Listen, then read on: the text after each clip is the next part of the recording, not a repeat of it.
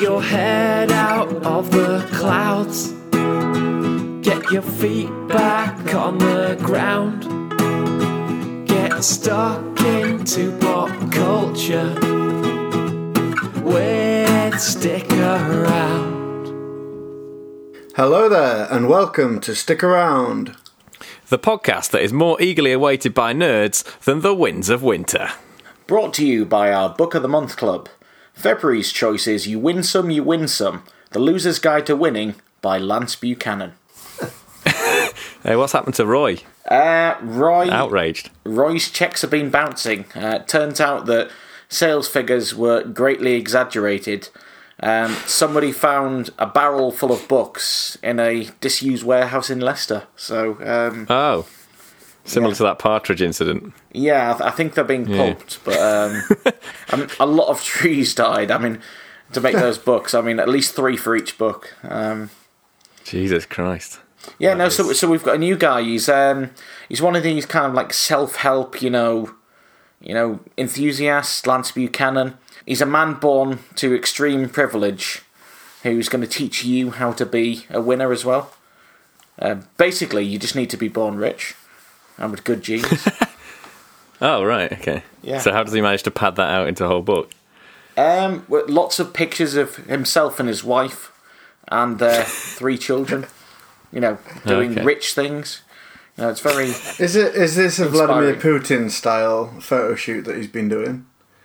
You might say that. I mean, it also looks like something you'd see in the cover of Hello magazine. You know, Peter Andre and latest news or whatever. But so the best way of summarising this guy is he's a mixture of Vladimir Putin and Peter Andre. Yes, but he looks most like Zach Brannigan from Futurama. Imagine that's what Lance looks like. Nice guy. I mean, not really, but you know. Is he the art guy? That guy does art? Am I getting confused? Oh, Neil Buchanan. Are they related? Oh, fucked it. No, I don't think they're related. Neil, I'm sure, has a healthier perspective on life than Lance. Okay.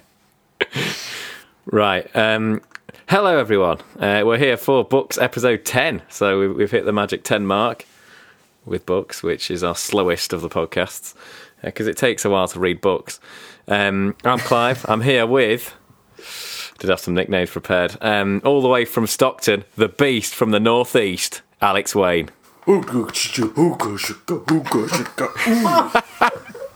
What? That's my new... I think there's definitely some racial undertones to that chant. I don't think so. Interesting. That was the start of Blue. Is it Blue Suede from the Guardians of the Galaxy? Oh, of course. Any racial undertones that were read by racist people. So you know, let's leave it there.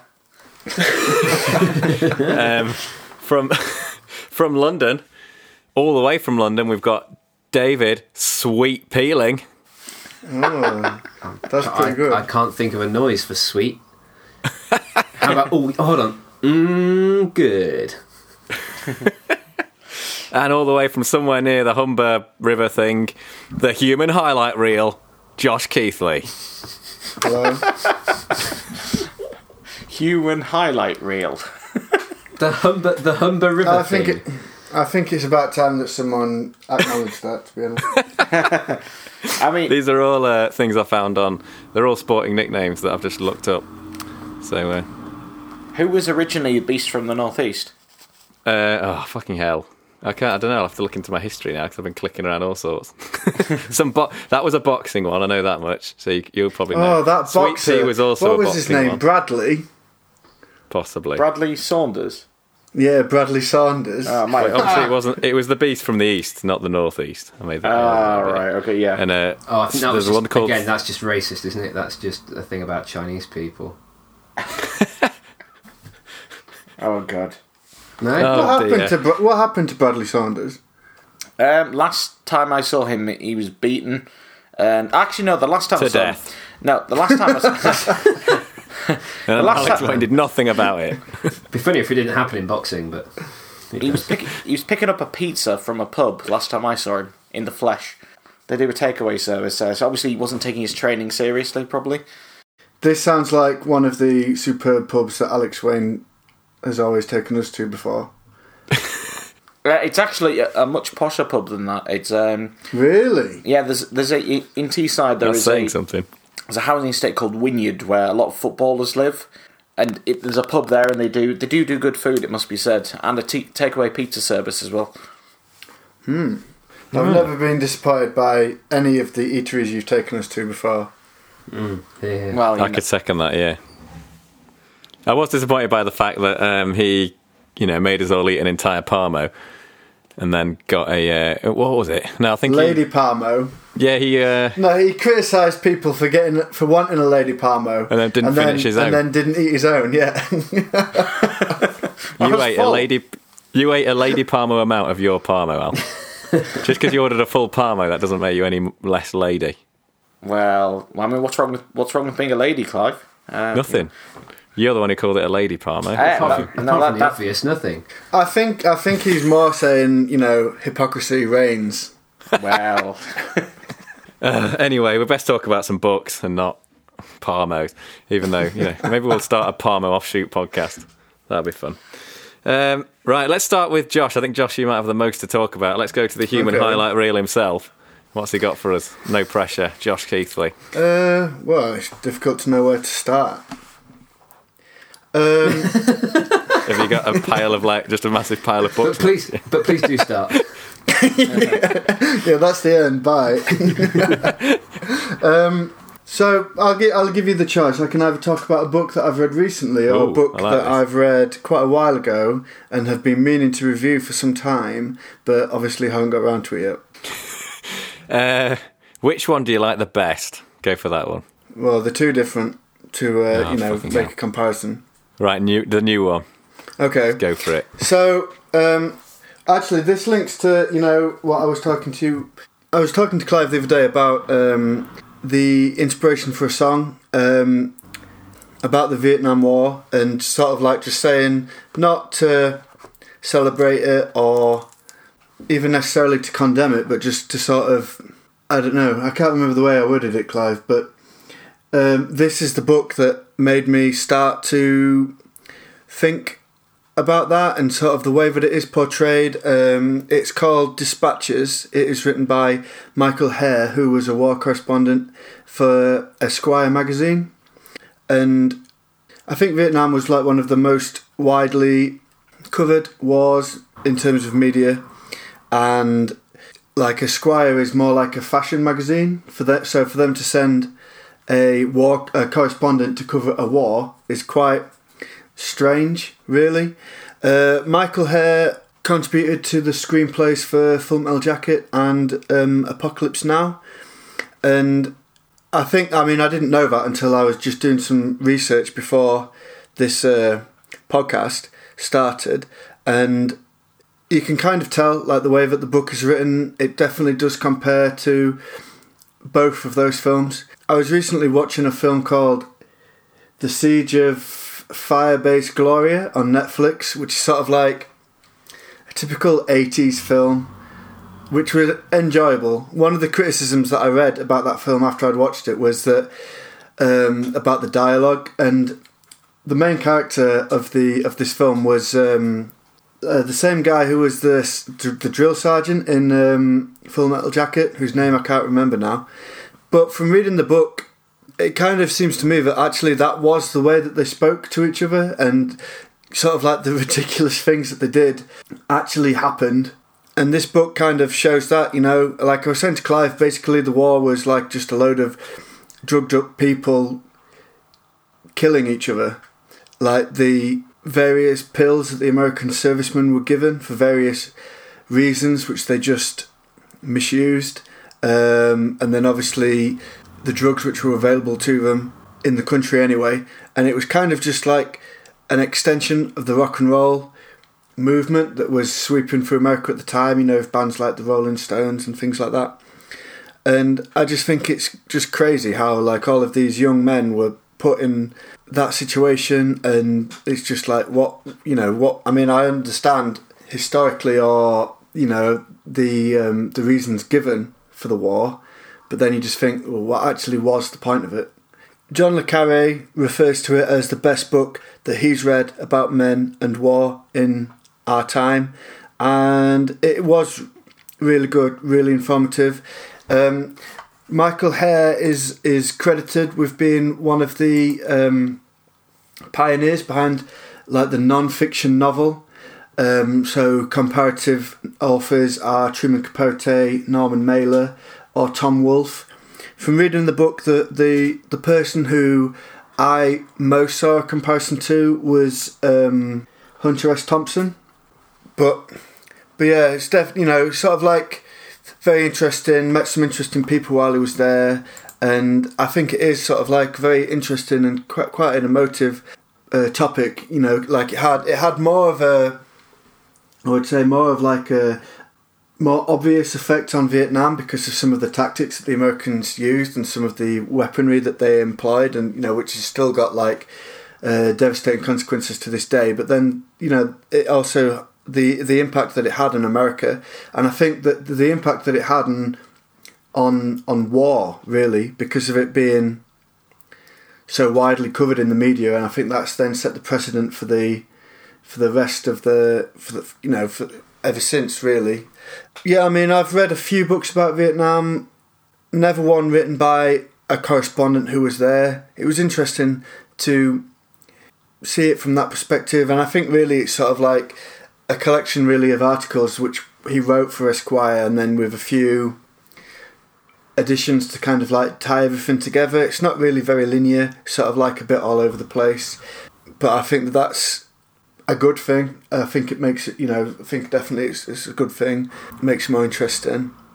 I would recommend it, definitely recommend it. But I think again, it's sort of like, the important thing to remember is that it's not like a celebration of it, and it's not, like I've said, a vilification of it either. It's just sort of like, this is what happened. And yeah. It's just objective, would you say? Yeah, definitely objective. I mean, I think that everyone can sort of like spout various conspiracy theories about the Vietnam War and the period around the Vietnam War. I think that like the fact that JFK was against it, quite very much against it in terms of escalating the American involvement more than what it was at the time, which was like an advisory role before he died. And then when he died, and there was sort of like this ridiculous incident which was kind of taken out of all proportion by the Americans, and then it was then basically they had their excuse to go to war. And then if you look at like how much it costs to make a helicopter, it's like an outrageous amount of money. Obviously it's like the business magnates in America who benefit from that, and then at the end of the war they mainly just pushed all of those helicopters into the sea. And in the years between that there was thousands of lives lost for no real reason. But yeah, definitely interesting. I'd recommend it. Strong recommendation by John le Carré, who I know that we all recommend. Hunter S. Thompson, there is a quote from him on the back. "We have all spent 10 years trying to explain what happened to our heads and our lives in the decade we finally survived, but Michael Hare's dispatches puts the rest of us in the shade." And I think that's really the crux of the book. It's not like I've said a few times now, it's not a celebration, it's not a vilification, it's just, this is what happened, these are the people that were there, and this is our account. It mentions various war photographers who were famous in their own rights: Tim Page, Dana Stone, Sean Flynn, who was the son of Errol Flynn, for any movie buffs who remember who Errol Flynn is. Dana Stone and Sean Flynn, for definite, I've said to Clive, had very interesting lives, and I think to try and understand really my point that I've been trying to put across, and the point that I would like to be able to put across in the song that me and Clive do if we eventually do it, is quite well summed up in the photographs by any of those men. And definitely recommended reading. Right. This sounds really interesting, yeah. I like the idea of, so it's kind of almost like a selection of short, not necessarily stories, but like, You say they have kind of been linked together, but also it's more of a collection of... It's just basically like, I was here in this place, because I think it kind of demonstrates what they did, because basically they just like got in a helicopter, flew somewhere, stayed there for a bit, then got in a helicopter, flew somewhere else, and then like obviously, there's Khe Sanh, which is quite a famous American Marine base in Vietnam, and it was basically there right next to the Ho Chi Minh Trail. It never achieved anything. It was not really of any importance, and they didn't really do anything from it. It was just there for the sake of it, really.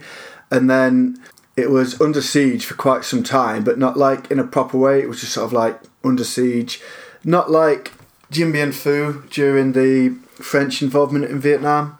It was, so he was there for a bit, and then he'd just like fly out, and just it kind of is like that, sort of like I'm here, then I'm here, and that's how it is. It's sort of like he was in this part of Vietnam, he met this person, he found out a little bit about that person's life, then he flew somewhere else, and it's kind of written in that, but then sort of like put together with kind of a bit of a background of what was happening in the big picture sort of thing, and what was happening historically.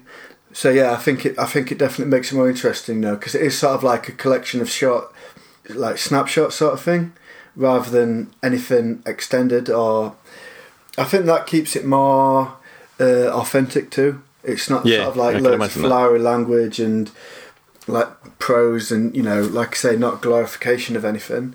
And I think that definitely makes it more of a interesting read.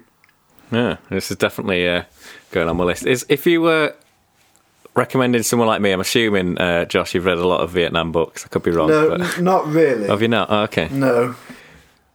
Would you say this is up there with your favourite ones that you have read? I think probably, yeah. I mean, there was one really good one that I read when we were in Surrey called Once a Warrior King, which was written by an officer in one of the like special forces regiments in the American Army, where basically they just went off into the middle of the jungle and just stayed there. That was really good, but that's completely different to this one. The only other book that I've read about Vietnam is called Nam, which was written by Mark Baker, and that's basically just loads of like stories provided to him by various people that were involved in the Vietnam War from a variety of different viewpoints.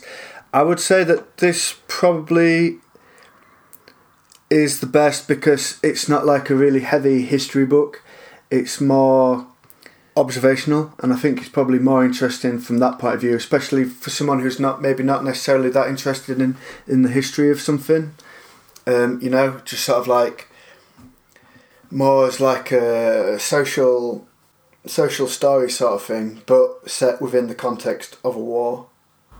So for that reason, I would say that this one's probably the best. Cool.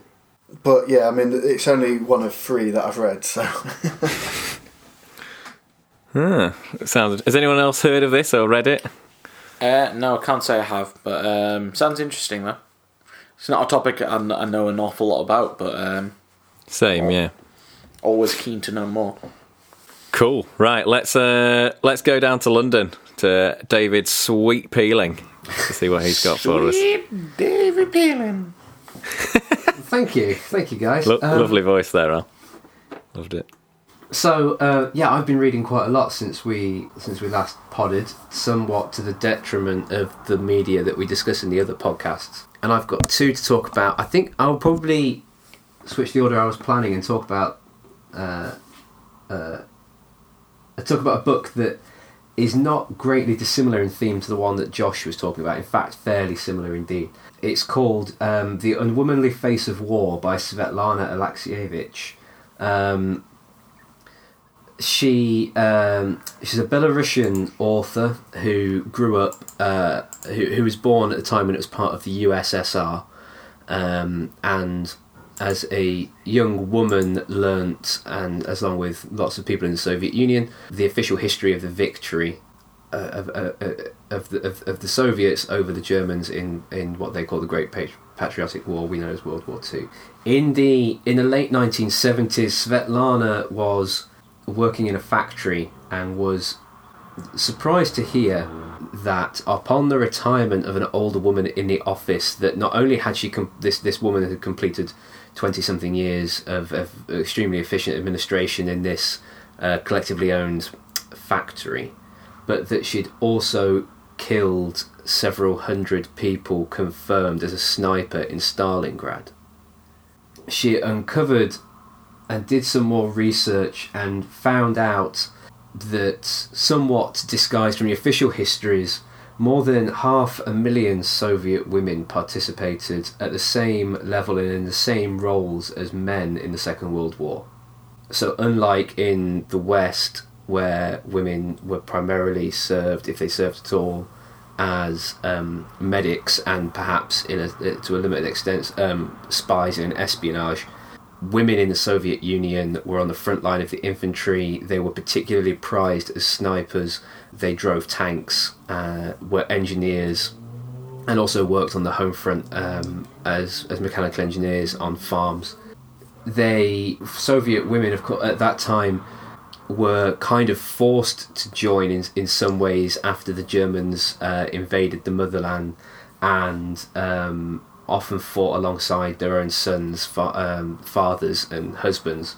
What Svetlana Alexievich has done in this book is she went and interviewed more than 200 women appear in the book. I presume she must have interviewed more than that.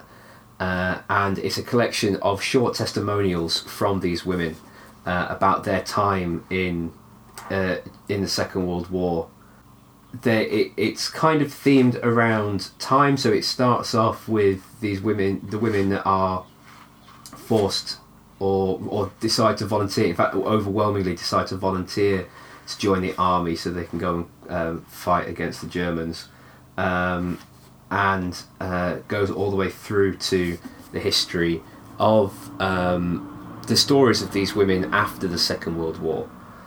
There are great numbers of testimonials here that are absolutely brutal in their nature. They are first-hand, they are bloody and brutal, and they are spectacular in that it's a whole side of history that I was completely closed off to me before I heard about this book.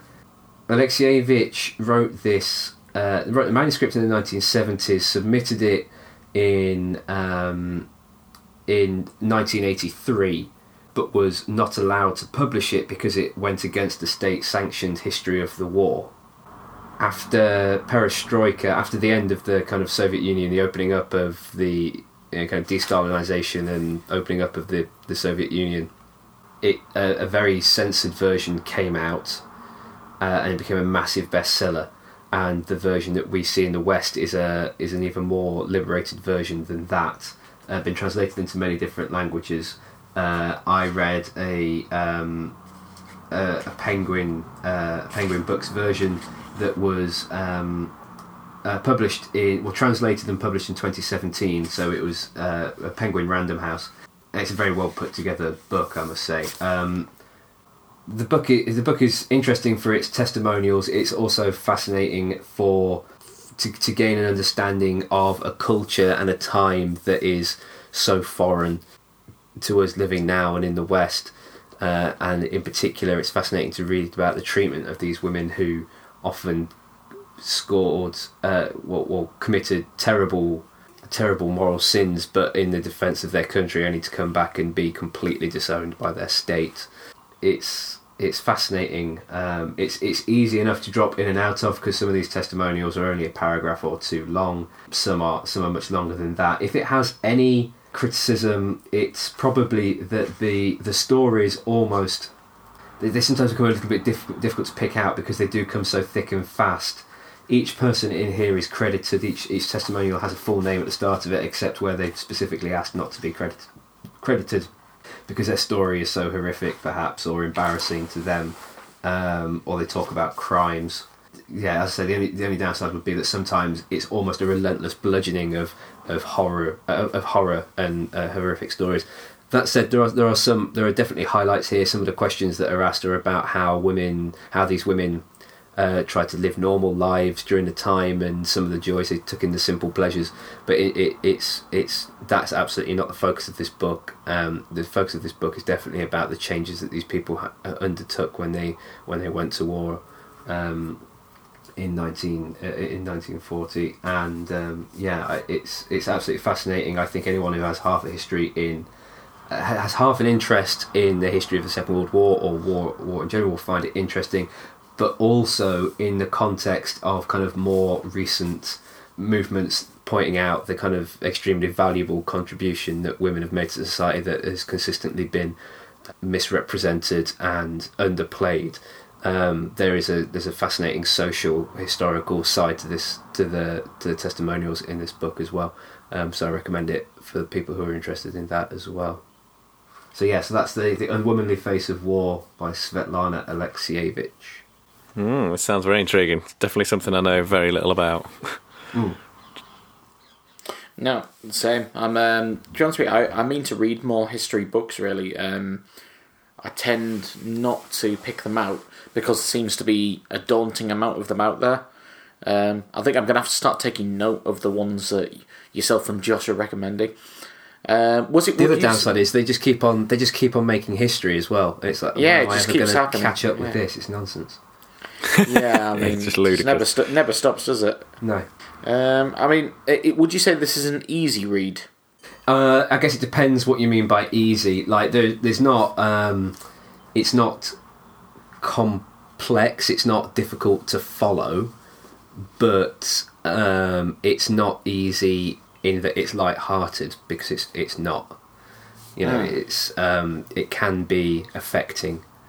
Some of the things that are talked about here, women who self-administer abortions so they can go and follow their brothers into and kill 200 Germans at Stalingrad and awful stuff. It's not easy in that sense, but the way the book is laid out is straightforward to get through and digest in that sense.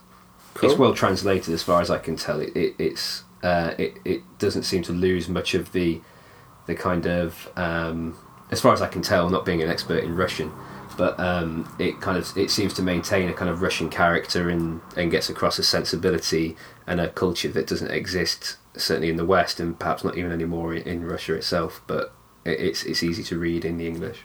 Cool. Josh, have you heard of this? No, I haven't. It sounds interesting though. Yeah, it sounds like it'll be up your street.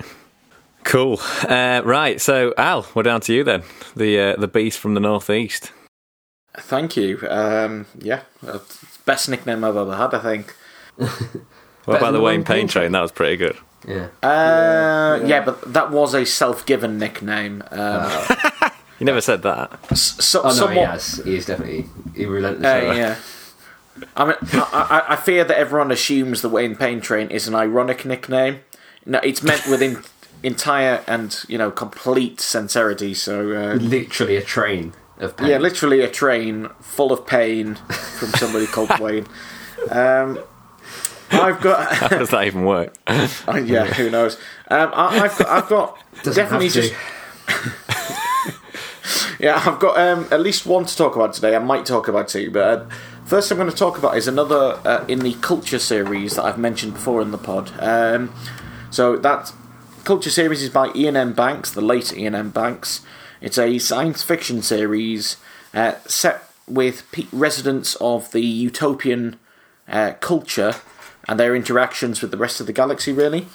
The book I'm talking about today is called The State of the Art, which is actually a short story collection.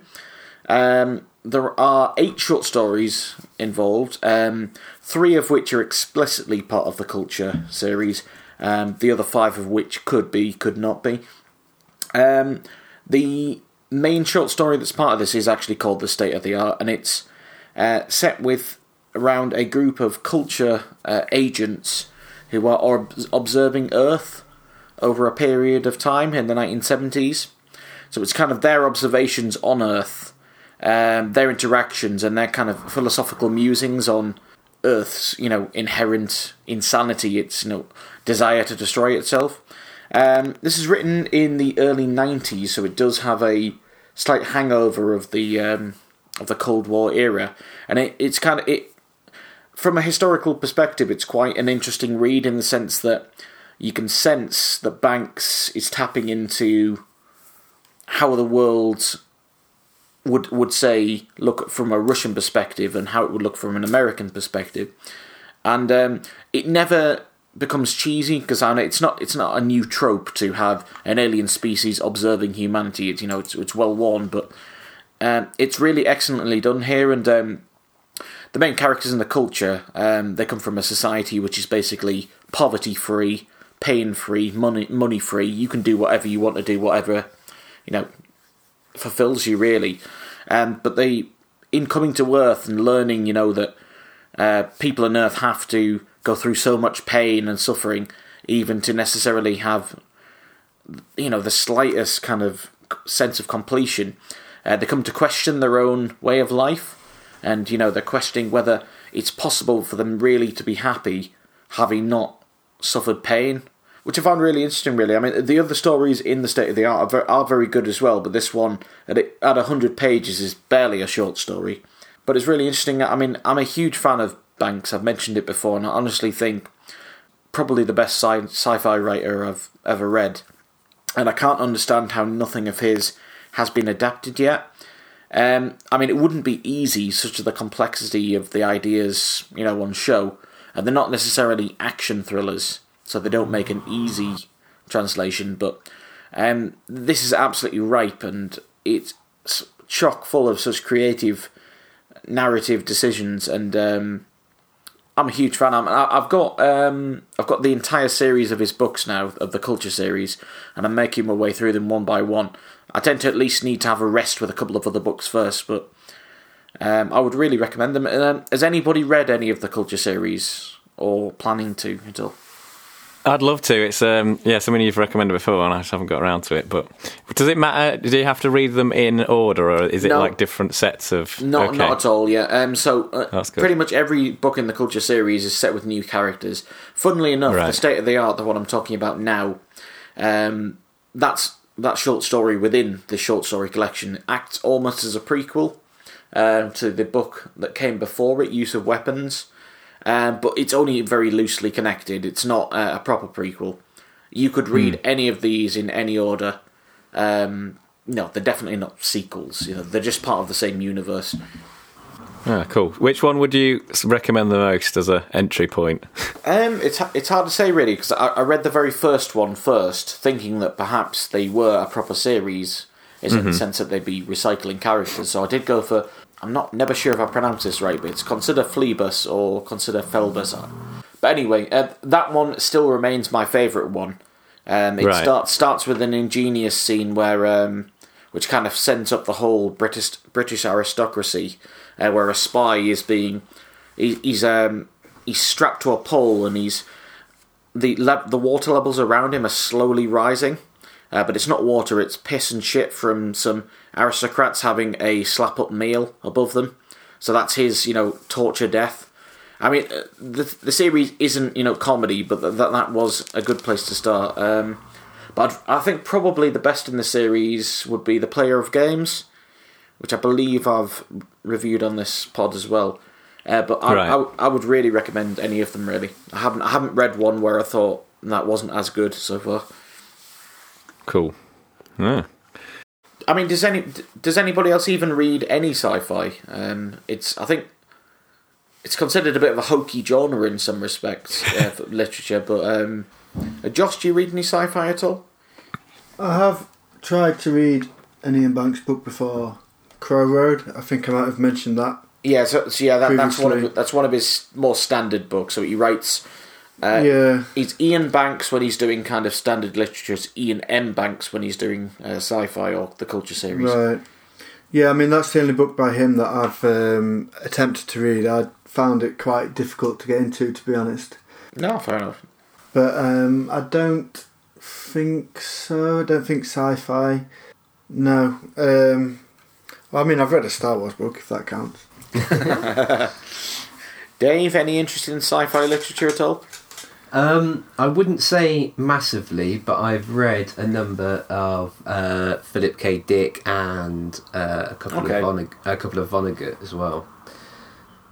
Yeah, well, I mean, Philip K. Dick is probably the best known science fiction author.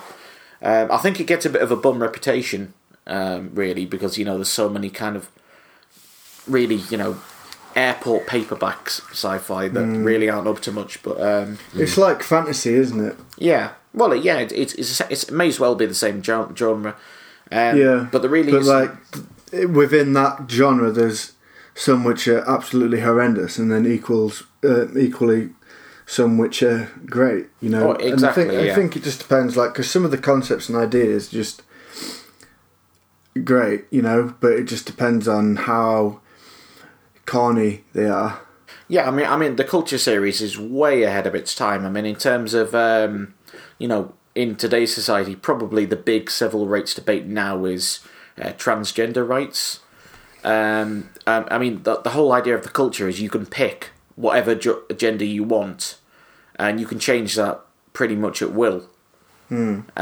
So people aren't linked to their gender at birth. And I don't know, there's just so many things about it that were way ahead of its time. I mean, when you consider this started in I believe the late 70s, early 80s. And it still feels like really cutting edge writing today, or at least to me anyway. Cool. I'll have to check one of these out for Defs. I might get that Consider Fleabass or whatever. Yeah, I'm interested to know how you pronounce that, actually. I've never heard it said out loud other than by people who weren't sure how to say it. If you know, write in stickaroundpodcast@gmail.com. Tell us how you pronounce it via a written format. Or, attach an audio. Early plug time there. Getting the plugs in early this week. Didn't even spot it happening. It was amazing. Wow. Sudden urge to email there. Seamless. Almost as seamless as this transition to Josh. Oh. Well, that was so seamless I didn't see it coming. Yeah, I literally couldn't see the seams. Or the sense of it, but... No. Okay, the next book I have got to talk about is called The Graveyard Book by Neil Gaiman. Obviously, we've reviewed Neil Gaiman books previously on the pod. In my opinion, this is his best one. Ah. I don't know if maybe you would classify it as a children's book. I think possibly it is a children's book, but it is, in my opinion, his best book. It's illustrated by Chris Riddell, who is an illustrator and has written some books, in his own right. He was Chris Riddell was the Children's Laureate between 2015 and 2017. I personally really like his illustrations. I've read books that have been illustrated by him before. They're definitely very distinctive, and I think they go well with this book. Basically, there is a boy who is known as Bod, and he is a living boy, is raised by some ghosts in a graveyard, and basically it's sort of like his general adventures within the graveyard with all various different interesting ghosts that he meets, and then some backstory around what actually happened to his real parents and that sort of thing.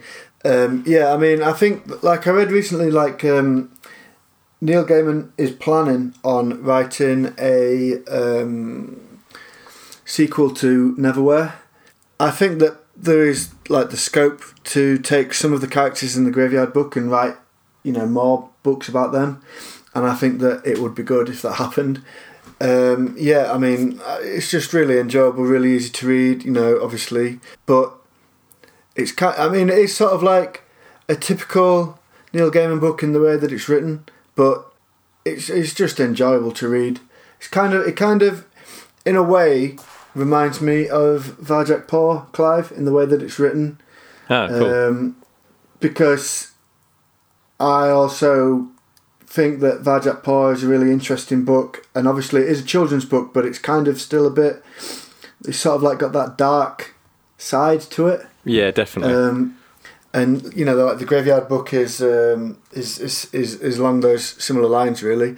There's a character in it called Lisa Hemstock, who I think while I was reading it, I fell in love with, which is obviously a bit of a strange thing to say, but you know, yeah. I mean, I kind of read this, and it was like the second Neil Gaiman book that I'd ever read after Neverwhere, and then after that, I read American Gods, which obviously I've reviewed before, and I've not read anything by Neil Gaiman since, because I think that American Gods put me off him a bit. But I think that, you know, if you want to read like a good book by him, which would kind of, I don't know, because I kind of think that like maybe you should stick to writing more simple books, which maybe are for children, like The Graveyard Book, rather than books like American Gods. But then obviously that's just my opinion, and you know, I really didn't like American Gods, and a lot of people do, so, you know.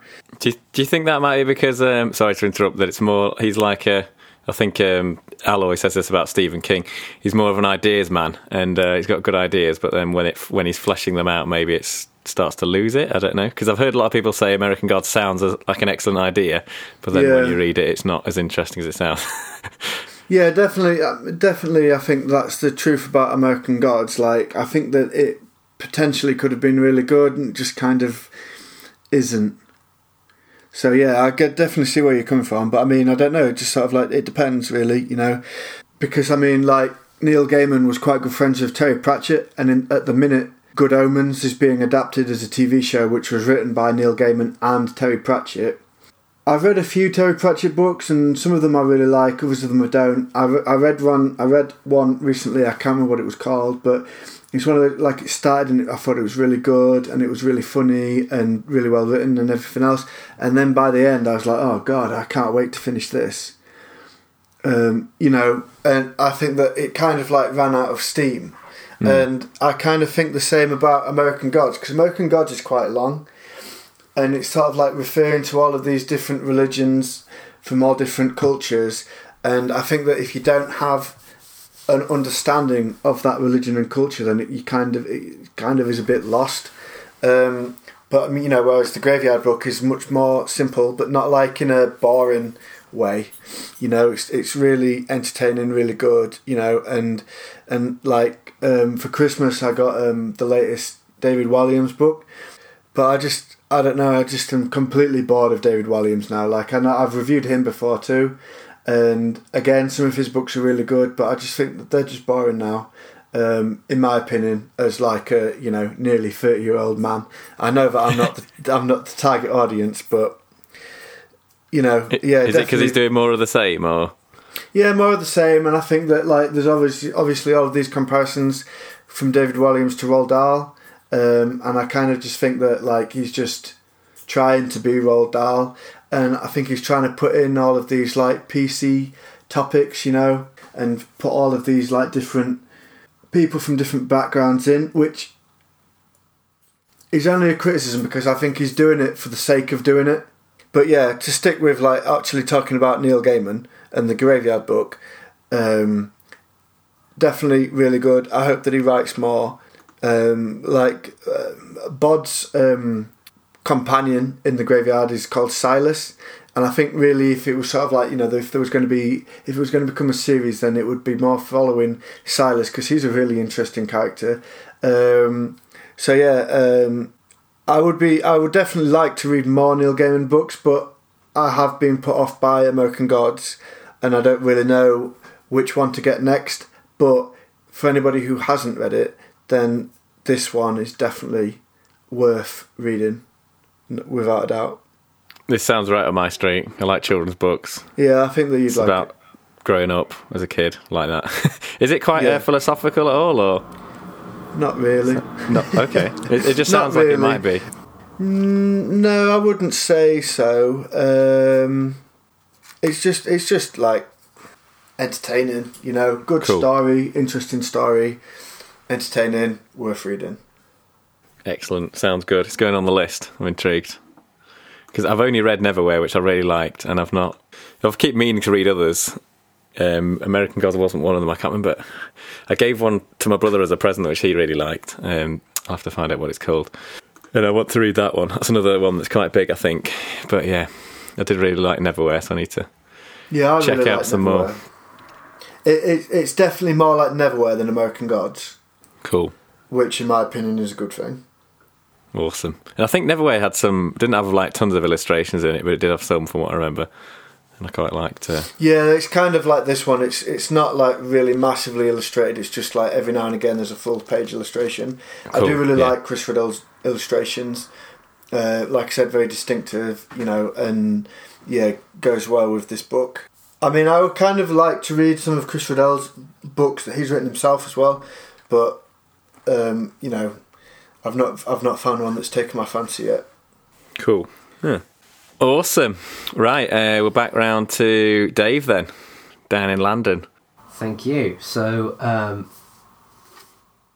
the other book I was going to talk about is quite different from my first one. It's one of the books written by comedian Stuart Lee called How I Escaped My Certain Fate: The Life and Deaths of a Stand-Up Comedian. It was written a couple of years back now, and it charts a story of Stuart Lee's return to stand-up. So, for those that don't know, Stuart Lee, for those who really don't know, is a British comedian. For those that don't know his full history, he spent a decade in the comedy world and writing TV shows with his comedy partner Richard Herring, and then left stand-up in 2001. He then went off to direct the loss-making but critically acclaimed Jerry Springer the Musical, and then returned to stand-up comedy. This book is, like I say, it's autobiographical to an extent, but the majority of it are essentially transcripts of his first return, his first three, I think, sets after he returns to the stand-up world, which are then framed around, are then kind of complemented with autobiographical stories from around the time, and feature very, very extensive footnotes. I think the longest I saw was 3 sides long, but there's a footnote on every single page of this book. It contains all the kind of things that you're used to with Stuart Lee. The transcripts are transcripts of sets that you some of them are sets that you can't find on DVD anymore, but some bits and pieces you may well recognise from things like his Comedy Vehicle if you've watched that, but are interesting to read for the masses and masses of context, background, digs at other famous people, credits given to other comedians, some of whom you'll know. I mean, there's lots here about the role Richard Herring played in his kind of development, but there are also comedians that I'm much less familiar with, but I now definitely want to go and read all about. There's also lots of stories here about the kind of time in which Lee and Herring both entered the stand-up comedy world just very shortly after alternative comedy had made it big, and they found themselves coming along just after those alternative comedians that had kind of overturned the long-standing Cambridge footlights kind of foothold on British comedy, only to see that those alternative comedians had already started selling out. Stuart Lee has a great deal of vitriol reserved here for Ben Elton, for example. So yeah, so this is a very easy read in lots of different ways. It's almost a toilet book. It might be a very good toilet if you really saving yourself up on a Sunday. Really backed up, yeah. Yeah, absolutely. It's definitely a book that complements a protein diet. It's really straightforward, really easy to read. It's definitely one you can pick up and put down. Although the chapters themselves are spectacularly long and rambling, it's not something that you can't pick up just midway through. Yeah, if you're half a fan of Stuart Lee, you'll definitely enjoy this book. If you're a fan of kind of British comedy, particularly kind of how we've kind of got from late 90s to now, it's interesting for that as well. So that's Stuart Lee's How I Escaped My Certain Fate. I've read this one as well. I've got 2 books by Stuart Lee, that one and If You Prefer a Milder Comedian, which both very entertaining, but this one in particular was. I really enjoyed the little notes he makes on certain jokes. Yeah. Often at the bottom of the page, he kind of deconstructing his own comedy, which is always interesting because up until reading something like that, I would have found it hard to really determine how a comedian builds the jokes, how it's all structured. Yeah. And you come to understand that nothing is accidental about Stuart Lee's performance. Whereas it appears that he's riffing off something, he's really not most of the time. It's planned within a second, and he has a certain expectation about an audience's reaction. Obviously, one of my favourite comedians around, possibly my favourite. I've seen his last 4 shows. I loved it. You're a fan of Stuart Lee as well, aren't you, Clive? Am I making it Yes, up? I am, yeah. I have not read any of the books. I'd be interested to. But I've seen him live, and I really like him, and I've watched a lot of stuff. Yeah, he's probably my favourite comedian. It's interesting that you mentioned he deconstructs his jokes. He kind of does that on his performances sometimes as well, doesn't he? As part of the act. He does. Yeah. Oh, yeah. Absolutely. Yeah. Which is always a part of the act I always found really interesting. An interesting style. Yeah, he simultaneously makes you feel like you're being extremely clever, and it's a comedy aimed at a very kind of highfalutin type of audience, but then he also goes to great lengths to explain every single thing he's ever said. So you absolutely do not miss the joke. Well, I love him. I absolutely love him. Yeah, I'm going to go see him in a couple of months. Oh, cool. For the 3rd time on this tour, I think. Josh, are you a fan of Stuart Lee? Yeah, I love Stuart Lee. Yeah, I've seen him a few times. Yeah, I do really love him. I've never been tempted to read one of his books, but I do love his stand-up. I mean, a lot of... Dave's obviously read it a lot more recently than I have, but as far as I remember, a lot of this book is just a few of his stand-up routines in written format and explained. Yeah. It's definitely a compliment to his stand-up. It's not a book like... It's not an autobiography as in it's all about Stuart Lee's life. It's almost like a kind of director's commentary on the stand-up that you know. Yeah, cool. Right, okay. We're up to the hour mark, so we're approaching the end. Al, did you say you had one more for us? No, not properly. I'll briefly mention something properly. I'm still reading. You're gonna do it half-assed. Well, it's going to be half a review because I'm halfway through it, right. But I will mention it. I'm reading at the minute A Delicate Truth by John le Carré.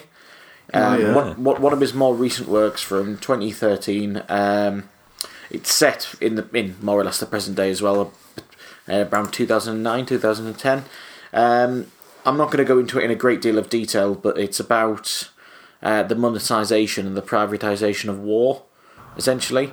It seems to be one of le Carré's most stinging political books, and it's interesting to read a le Carré novel that is relevant to the time, whereas his all-time classic, The Spy Who Came In From the Cold, is a Cold War commentary.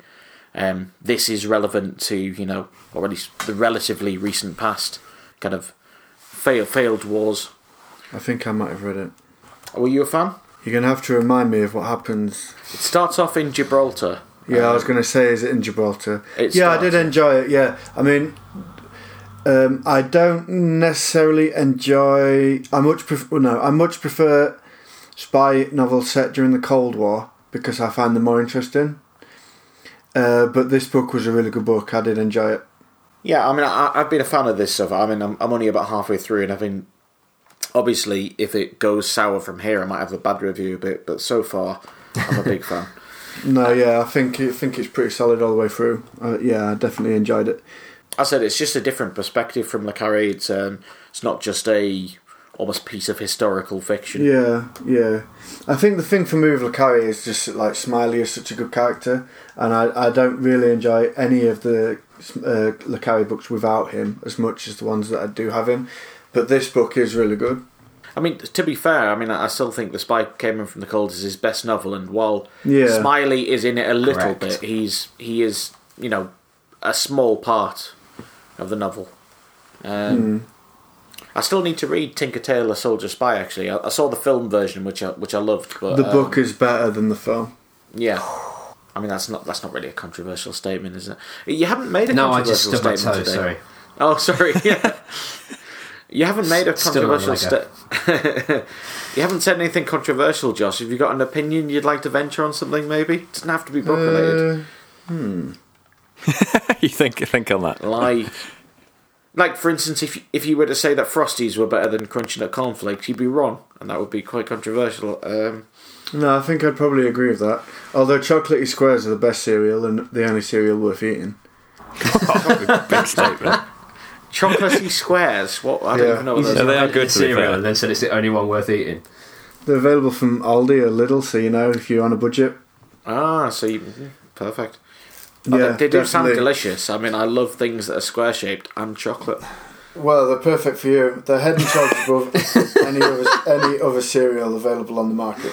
Wow. I mean, I'm a muesli man myself, but chocolate. I don't stoop to your sugary chocolate cereal. Muesli's got loads of sugar in. Not my style. I get the Clive style muesli. What? The sugarless muesli? Yeah. Just like had all the sugar sucked out of it. No, I do try and get the sugar-free options, but yeah, you're right. The Swiss-style muesli does have quite a lot of sugar in it. In fact, the Swiss, they put a lot of sugar in a lot of stuff. I'm nearly American. Yeah, so, like, people walk down the street, like, eating an apple or whatever, saying, look how healthy I am, but an apple is full of sugar. If you're going to, you might as well just go whole hog, mightn't you? Yeah, just fuck it. Have a Mars bar. Don't have your porridge, have a chocolatey square. Well, don't have have multiple bowls of chocolatey squares. Why eat anything healthy? I mean, pointless. At this point, I would like, for legal reasons, to let listeners know that we are not trained nutritionists. At least Speak I'm for not yourself. Anyway. Yeah. I am, and you should definitely eat chocolate squares. Yeah, I call him Dr. Gillian McClive. But I know more than her. I mean, she just chats a lot of shite, but Clive, I'm where the real truth is at. Clive, have you been reading anything anyway? We haven't really heard from you today. Thanks for asking. Thought you'd never ask me. Well, actually, I have been reading a bit, and I've read a book and two sort of comic-y books, but I wanted to prepare stuff, but it's February album writing month, so I'm writing lots of music and haven't had time. Oh, that's what it stands for.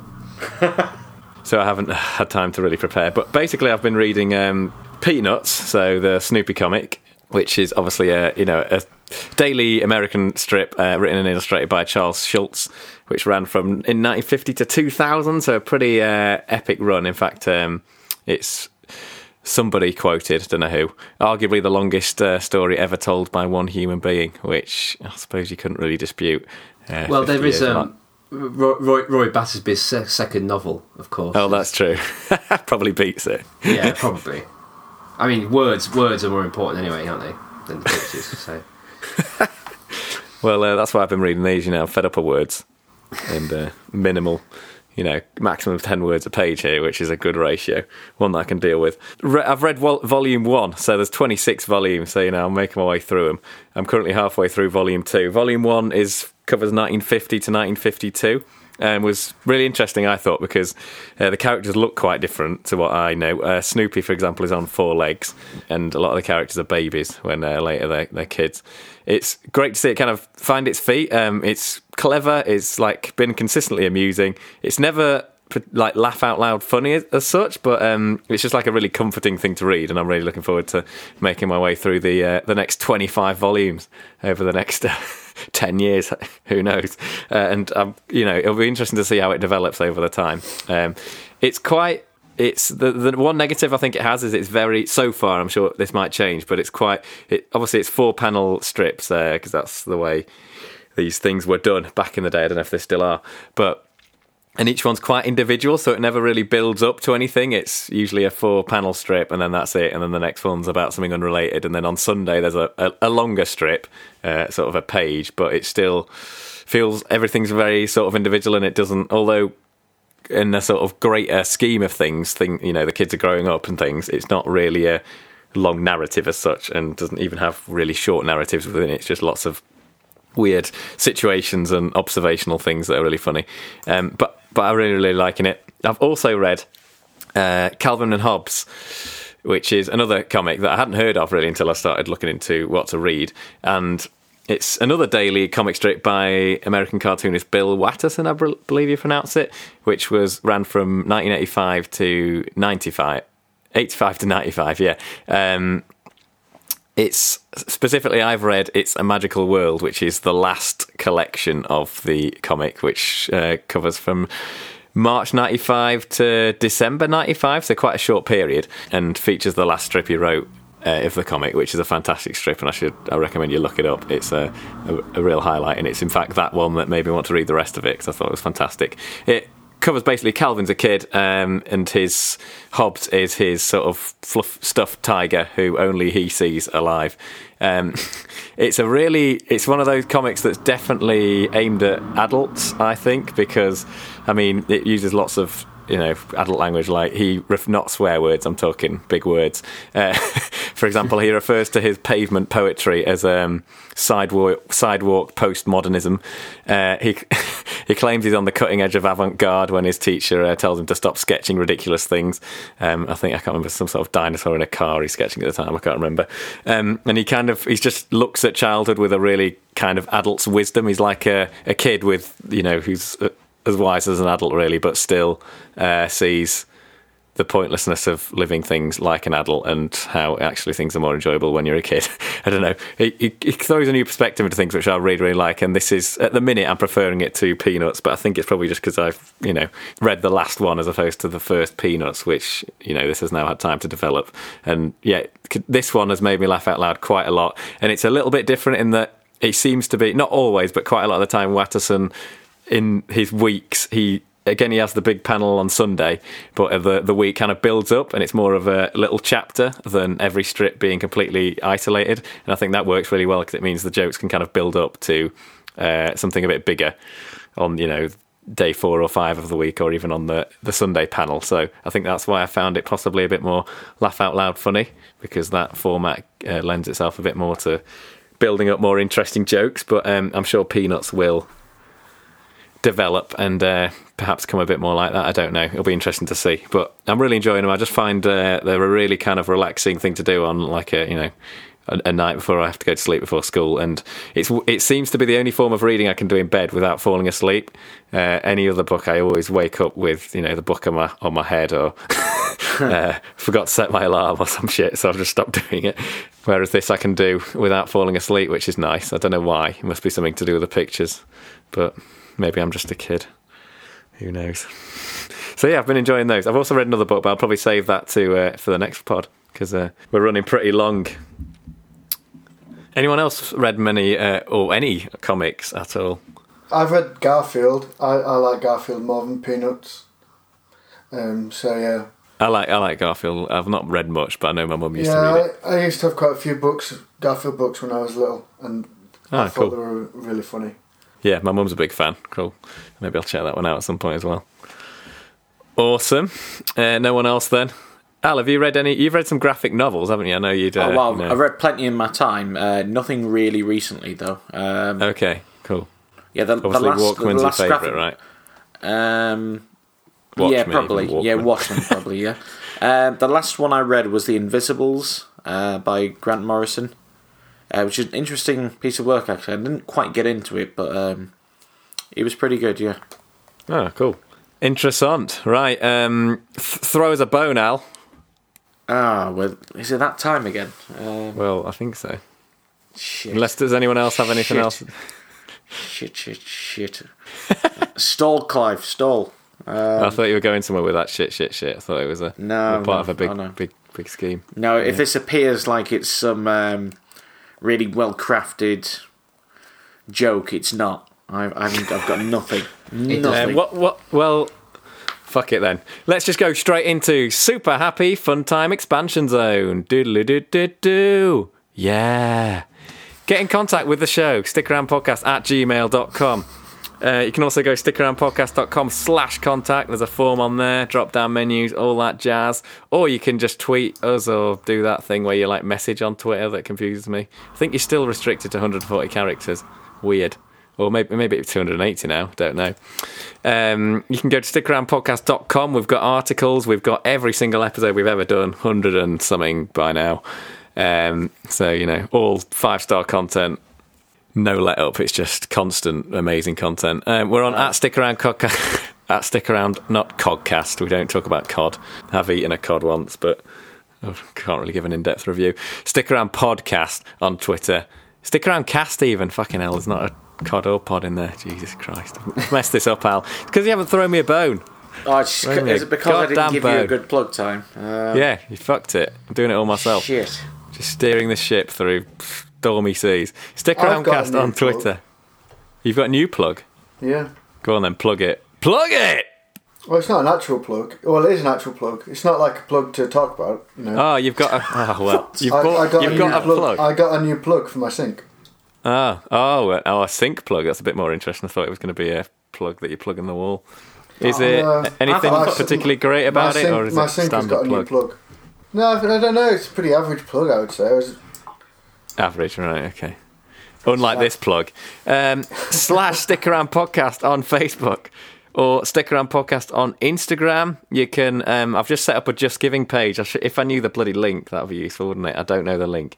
Go on Just Giving. Search for Stick Around. We'll come up. You can give some money to Shelter, but also give money to. Josh, is yours still open? Oh yeah. Yeah, plug it. There you go. You do have something to plug. Okay, my other plug. So I've got a couple of months to reach my target of £500. I think I'm on about just over 300 at the minute. From looking at last year, I raised about £520. So 500 is hopefully like an achievable target. Do you want to explain to the listeners what you'll be doing to? I've already done it. So last year I ran 500 miles, which included quite a few half marathons, multiple 10Ks. I was intending to run 500 miles, but I ran 503, including my final half back. My final half. Well, value for money. If you spend £1, it should be more like £1.20 or something. He's gone the extra mile. That should be extra 3 miles. 3. Come on, 5. All right. Yeah. So if you go on Virgin Money Giving and search for Josh Keithley Runs, then you will find me. I'll stick a link on the Twitter, so keep an eye out for that. That's Keithley spelled not how it's said. Keightley, just in case somebody's looking. Just in case you were going to put in Keefley. Yeah. Yeah, just in case there's any morons that listen to the show. Right, that's our listenership right down. No more sponsors for me. Quite popular among dyslexic people, Josh, I'll have you know. Who have now all been a dyslexic person probably be able to spell my name. Oh dear. Right, anyway, I found that link. Just give money to Josh. If you've still got some money, if you're just loaded and just want to throw money around, then go to justgiving.com/fundraising/stickaround. You can give some money to Stickaround's. We're giving some money to Shelter to help the homeless situation in the UK, which is getting worse and worse. We've only set our target at £200, so mainly because I like to smash targets. So let's smash this one.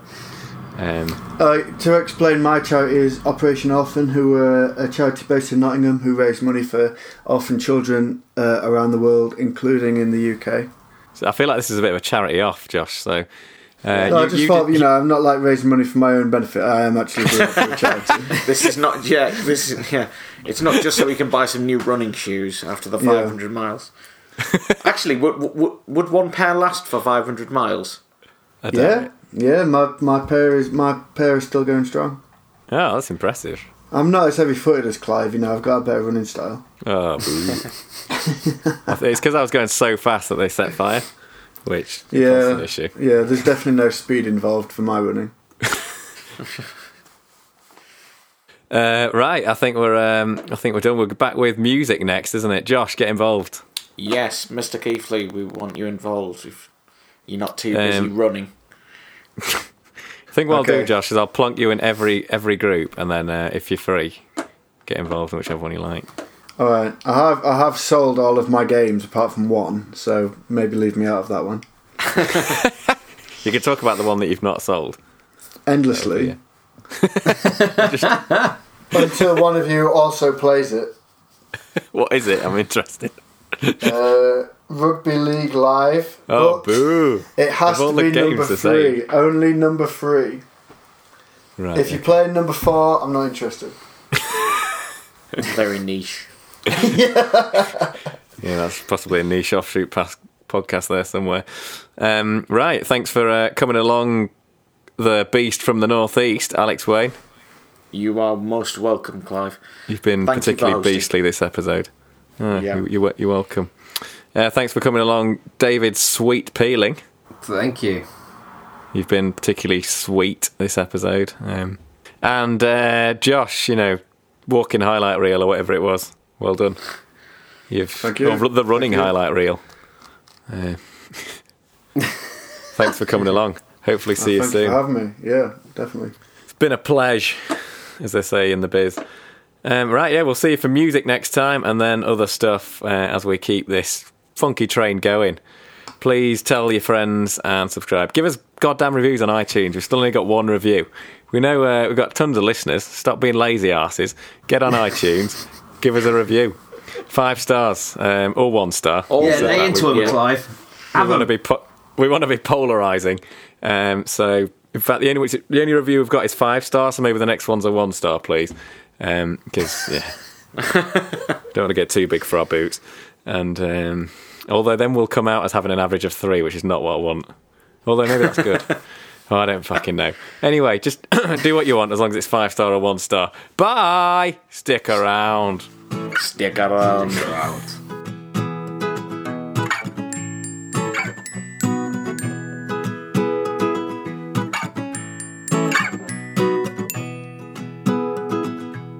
Thank you all for listening. Rest assured that you have found the best podcast in the universe. It's Stick Around.